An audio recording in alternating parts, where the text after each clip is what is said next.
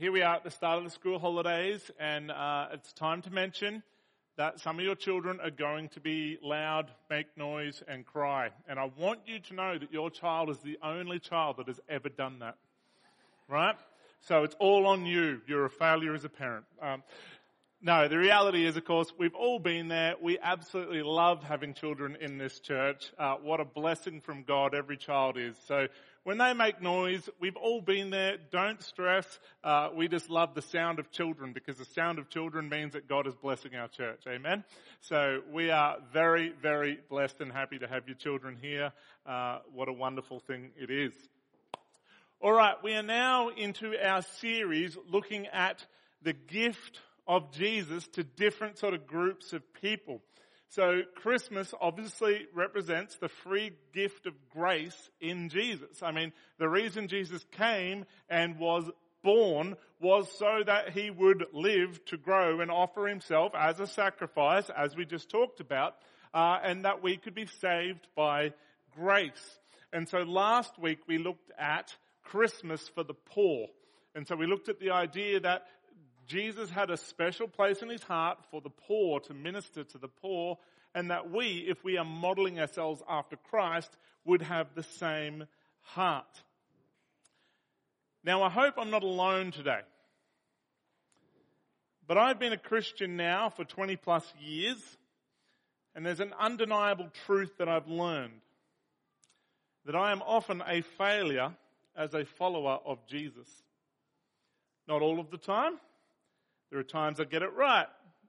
Times I'm more generous, more trusting, more loving. Over the years there's been growth. But then at other times,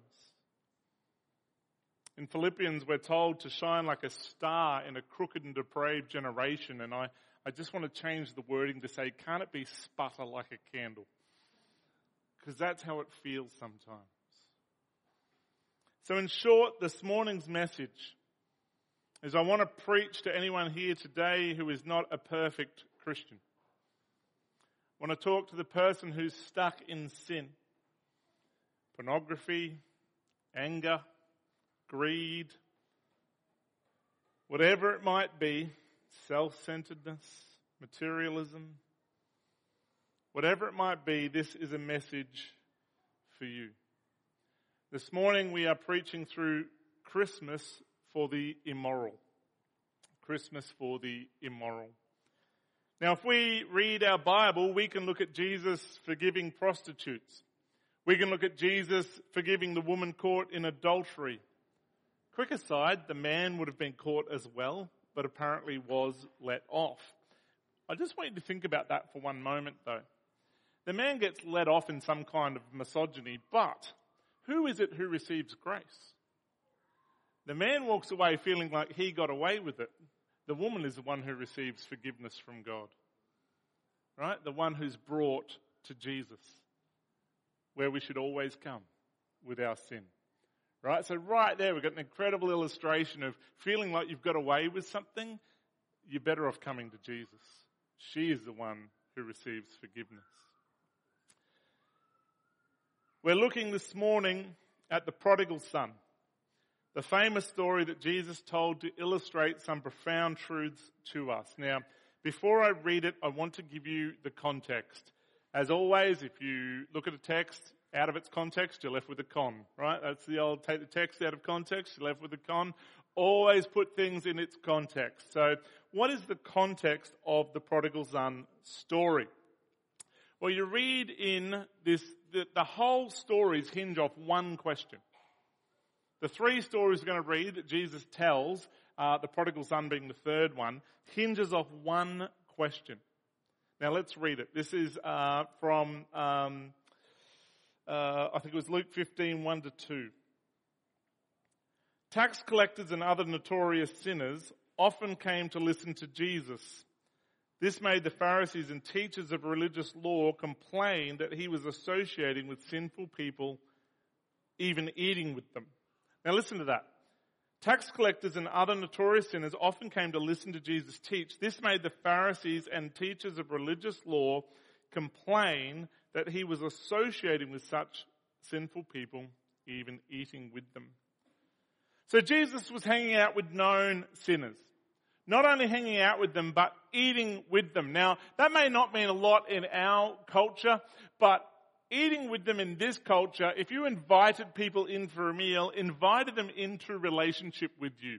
So they're accusing Jesus of having genuine relationship with known sinful people. That he was welcoming them into his relationship. Now this word is used 6 other times by Luke.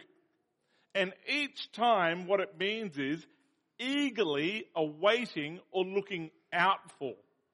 So what they're saying of Jesus is he is eagerly awaiting for or looking out for relationships with sinners. This is the accusation that they are bringing against Jesus. What kind of teacher of the law, what kind of mentor is he if he would eagerly look out for relationships with known sinful people? So in answer to this accusation, in answer to that question about what sort of company does Jesus keep, what sort of people is he happy to be with, he tells us 3 stories, all to answer that question. Firstly, we have the lost sheep.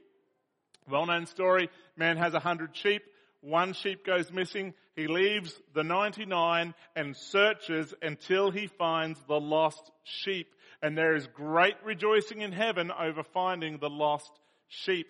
The second story is the woman with the lost coin. And she seeks until she finds it. And there is a huge celebration in heaven over what is known to be that one lost person found. Now, both of these stories start with a lost item and then found, right? We have a lost sheep is how the story starts, and then we find it, and there's rejoicing in heaven. We have a lost coin, and then we seek, we find it, and there is rejoicing in heaven. But not so the final story. It doesn't begin with something lost. It begins with somebody already in the family. It's the story of somebody who already has everything, but then walks away. The first story deal with the heart of God for people who don't know him. The last deals with the heart of God for people who do. Let's pick up our story. This is Luke 15, verse 11 through to 32. Luke 15, 11 to 32. He also said, a man had 2 sons. The younger of them said to his father, Father, give me a share of the estate I have coming to me. So he distributed the assets to them. Not many days later, the younger son gathered together all he had and traveled to a distant country where he squandered his estate in foolish living. After he had spent everything, a severe famine struck that country and he had nothing. Then he went to work for one of the citizens of that country who sent him into his fields to feed pigs. He longed to eat his fill from the pods that the pigs were eating, but no one would give him anything. When he came to his senses, he said, how many of my father's hired workers have more than enough food, and here I am dying of hunger? I'll get up, go to my father, and say to him, Father, I have sinned against heaven and in your sight. I am no longer worthy to be called your son. Make me like one of your hired workers. So he got up and went to his father. But while the son was still a long way off, his father saw him and was filled with compassion. He ran, threw his arms around his neck and kissed him. The son said to him, Father, I have sinned against heaven and in your sight. I am no longer worthy to be called your son. But the father told his servants, quick, bring out the best robe and put it on him. Put a ring on his finger and sandals on his feet. Then bring the fattened calf and slaughter it. And let's celebrate with a feast.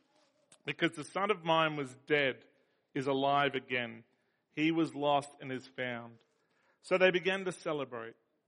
Now his older son was in the field. As he came near the house, he heard music and dancing. So he summoned one of the servants, questioning what these things meant. Your brother is here, he told him, and your father has slaughtered the fatted calf because he has him back safe and sound. Then he became angry and didn't want to go in. So his father came out and pleaded with him, but he replied to his father, 'Look, I've been slaving many years for you, and I have never disobeyed your orders. Yet you never gave me a goat so that I could celebrate with my friends. But when this son of yours came, who has devoured your assets with prostitutes, you slaughtered the fattened calf for him.' So he said to him, 'You are always with me, and everything I have is yours. But we had to celebrate and rejoice, because this brother of yours was dead and is alive. He was lost and is found.'" The word of God. Look, I just can't help here but give you a very quick little story. But a friend of mine was preaching this, well, not this passage, but he referred to this passage once in a sermon. He said, "There is more joy in heaven over the one who returns than the 99 who are already his. Heaven is throwing a party right now for those who have returned. God's like, kill the fattened angel." He got it slightly wrong, right? Calf, not angel. Anyway, if you're an angel overweight, you'd be getting nervous. Anyway, right. So here we have a son. He lives with his father. He knows the father. He enjoys all of the blessings of the father, but he decides he would rather do it on his own. In short, he knows his father, but he does not love his father. So he goes up to his father and says, "Give me all of my inheritance and I'm out of here." This is, in essence, the often played out story of the teenager who grew up in a Christian home. They have learned it all. They've had access to it all, and yet they haven't truly loved. And so they want to go and play in the world. They want to go and play the world's games, and that is, in essence, our story. Now, saying to your father, "I want your inheritance now," in this culture meant basically, "You are dead to me." That's effectively what he said. "I want my inheritance now. You are dead to me. You mean more to me dead than alive." I don't know about you, but as a father, if one of my kids said this to me, I would find that pretty crushing. In the story, the father acquiesces. Not sure I would handle it quite so graciously. But anyway, the father agrees to the son's request. And most of you know the story pretty well. The son goes off and he parties hard. He spares himself no pleasure at all. He throws his money around like a politician before an election, right? He's just out there spending cash, wanting everyone to love him and get on board. If, however, as I contend, this story is more aimed at those who know the Father and then fall away, it may not quite look like this for us, but it can be a similar motive, can't it? The scriptures warn continually, for instance, of the temptation of money, of how it causes evil and draws people away. Money in and of itself is not truly the problem. I don't know too many people who want to sit and just hold money. But it's the love of money, to fall in love with what money can do, that can drag people away looking for something other than being with the Father. Money can be a form of security. If we have enough, then nothing can bother me. I have enough saved away now to weather any storm and I feel secure. Well, some of you would have seen on the news a few weeks ago, a man named Sam Bankman-Fried lost his fortune overnight of $15 billion. Gone overnight, one of the tech billionaires. How much money is secure? None. Money can't make you secure. But money can lead us away from the Father, chasing a security that doesn't actually exist. Or pleasure, or holidays, or cruises, or TVs, or phones, or food, or whatever it might be, we can squander our money looking for something which it cannot provide. I've mentioned this before, but I used to love when people would queue up around the blocks for the iPhones. They literally had people in little tents camping there for a few nights so that they could be like the first to get the new iPhone. And like a week later, it was in every shop, right? Like they had to be the first. But of course, the other thing is, once you've had it for a couple of weeks, it's actually meaningless. It no longer provides any kind of pleasure. It no longer provides any kind of buzz. It's just another thing in your kit, right? It doesn't actually provide. Now, Christians, we can do these things. Looking for pleasure, purpose, satisfaction apart from our Father who made us. We can leave the Father to pursue any of these things. Pornography, materialism, pride are all attributes of the prodigal searching for comfort away from the only place it exists, with our Father. We're all capable of being the prodigal. When your flesh nature rises up and says, I will do it on my own, what is the sin to which you run, I wonder? What promises you happiness but leaves you in sorrow? There is hope for you. There is the good news. So back to our story. He runs out of money, having a great time, but then a famine hits the land and he is in real trouble. There are no soup kitchens, there is no Centrelink, and his only employment is feeding pigs. Now, for a Jewish lad to whom pigs are an unclean animal, this is as low as it gets. You are permanently not only destitute, not only with nothing to eat yourself, but you are continually unclean, hanging out with the animal. Now, I know that he was breaking many laws before that, squandering his money on prostitutes, etc. But aren't we good at justifying breaking one command while wanting to observe another? That's the heart of legalism, right? And that is the state of this young man. So he thinks about his father's house. A good man who treats his servants well. They have so much food to eat, there is food left over. And so our story says he comes to his senses. So it is with the allure of sin, right? How many times do we wander far from the fold of God, chasing a temptation of happiness, and for a while it seems fulfilling. But after a while it turns to dust in your mouth. And yet, sometimes we continue. I can think of seasons in my walk with God where I wasn't opening the Word, I wasn't attending church, I was filling my time with one fleshly pleasure or another. And then suddenly the light came on. And I would come to my senses. And I'd be able to think that I had been way happier following God. That I had had much more joy following God. I felt His presence and it was the richest thing I'd ever known. And then I'd think to myself, why did I ever stop? And then sheepishly, ever so tentatively, I begin to walk with Him again with thoughts like, can He really forgive me again? Will He welcome me again? Or has the mercy of God run out for me? I've sinned like this before, many times before. Can the love of God stretch this far? Remember, Jesus told this story to answer that question. The son goes through this experience in the story that Jesus has told us to know the heart of God. Does He seek out, does He look for the company of sinners? And this is the answer Jesus gives us.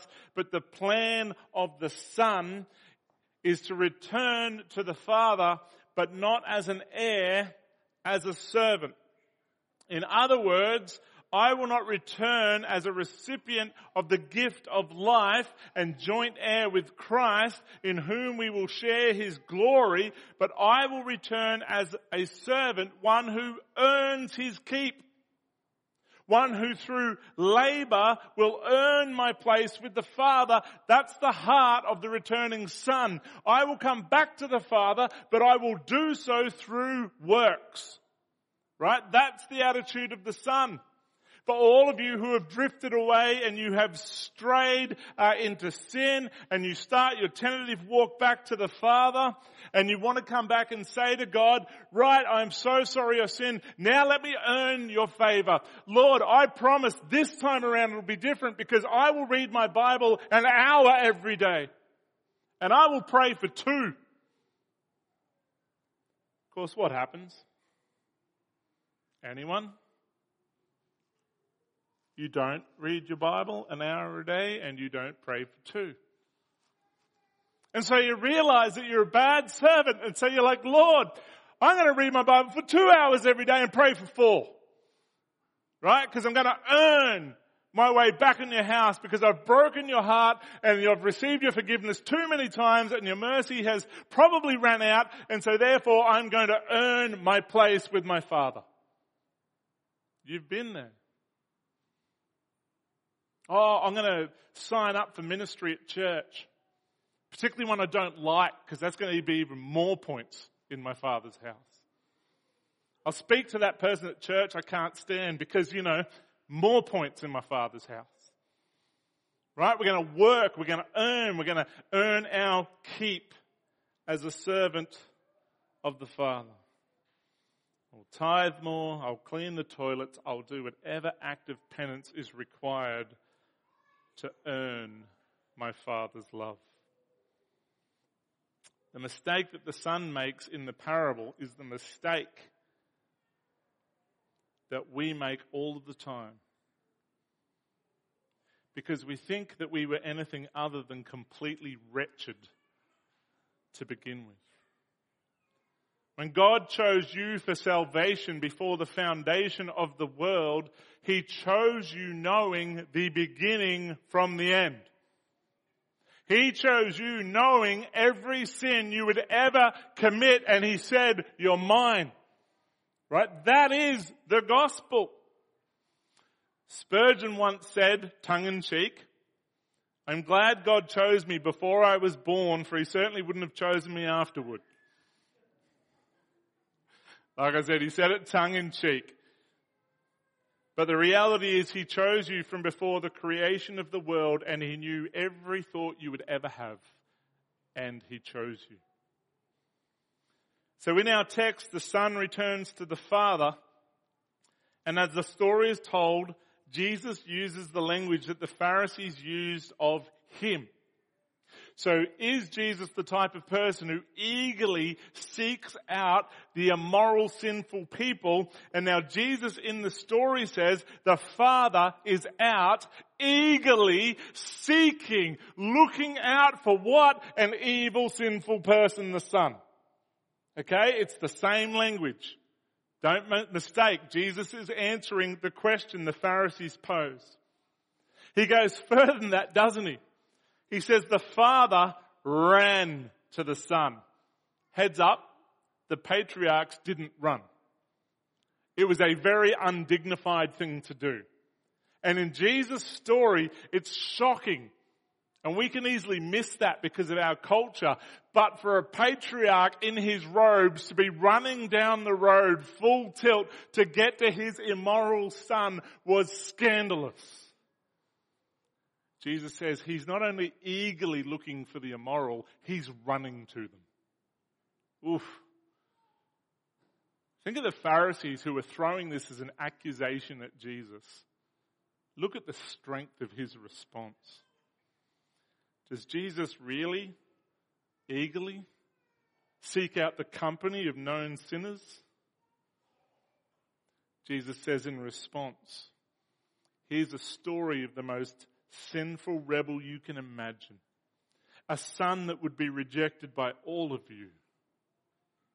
And Jesus says the Father eagerly looks for them and runs to them. Man, Jesus says this is the heart of God. This is Jesus' story describing Himself about you, His children. It's shocking to the audience.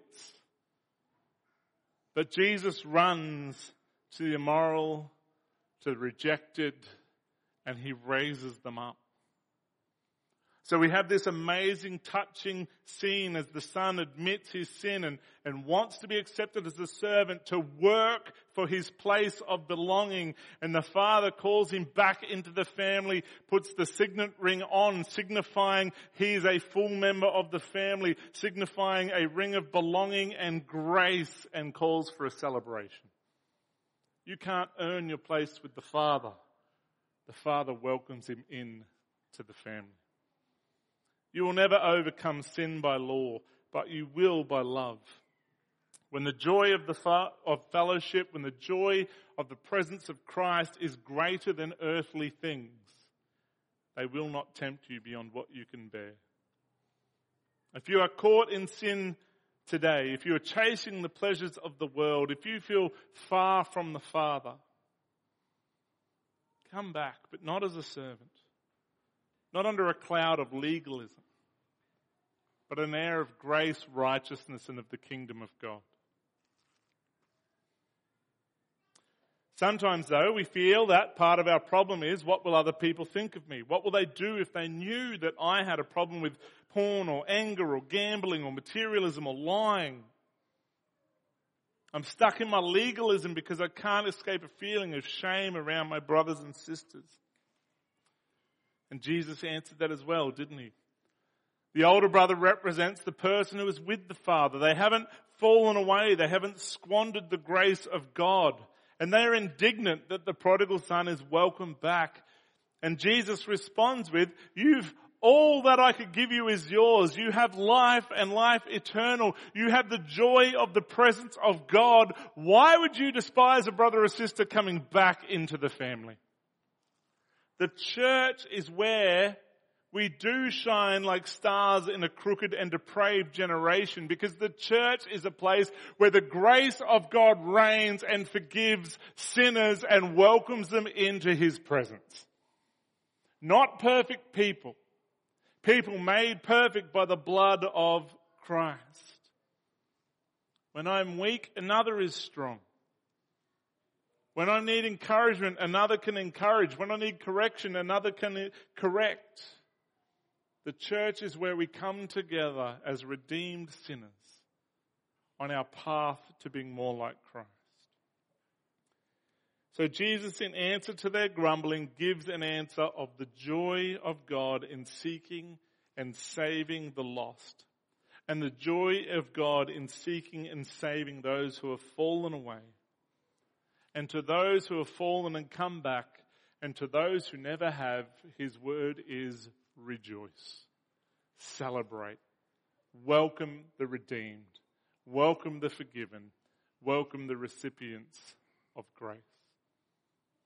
Church, we need to have a heart for the broken. We need to have a heart for those who have fallen away. And in the grace of God, we need to welcome them back into our family and celebrate their return. Jesus came for the poor. He came for the immoral. And next week we're going to look at Christmas for the religious. And we'll see what Christ has to say about that. Let's pray.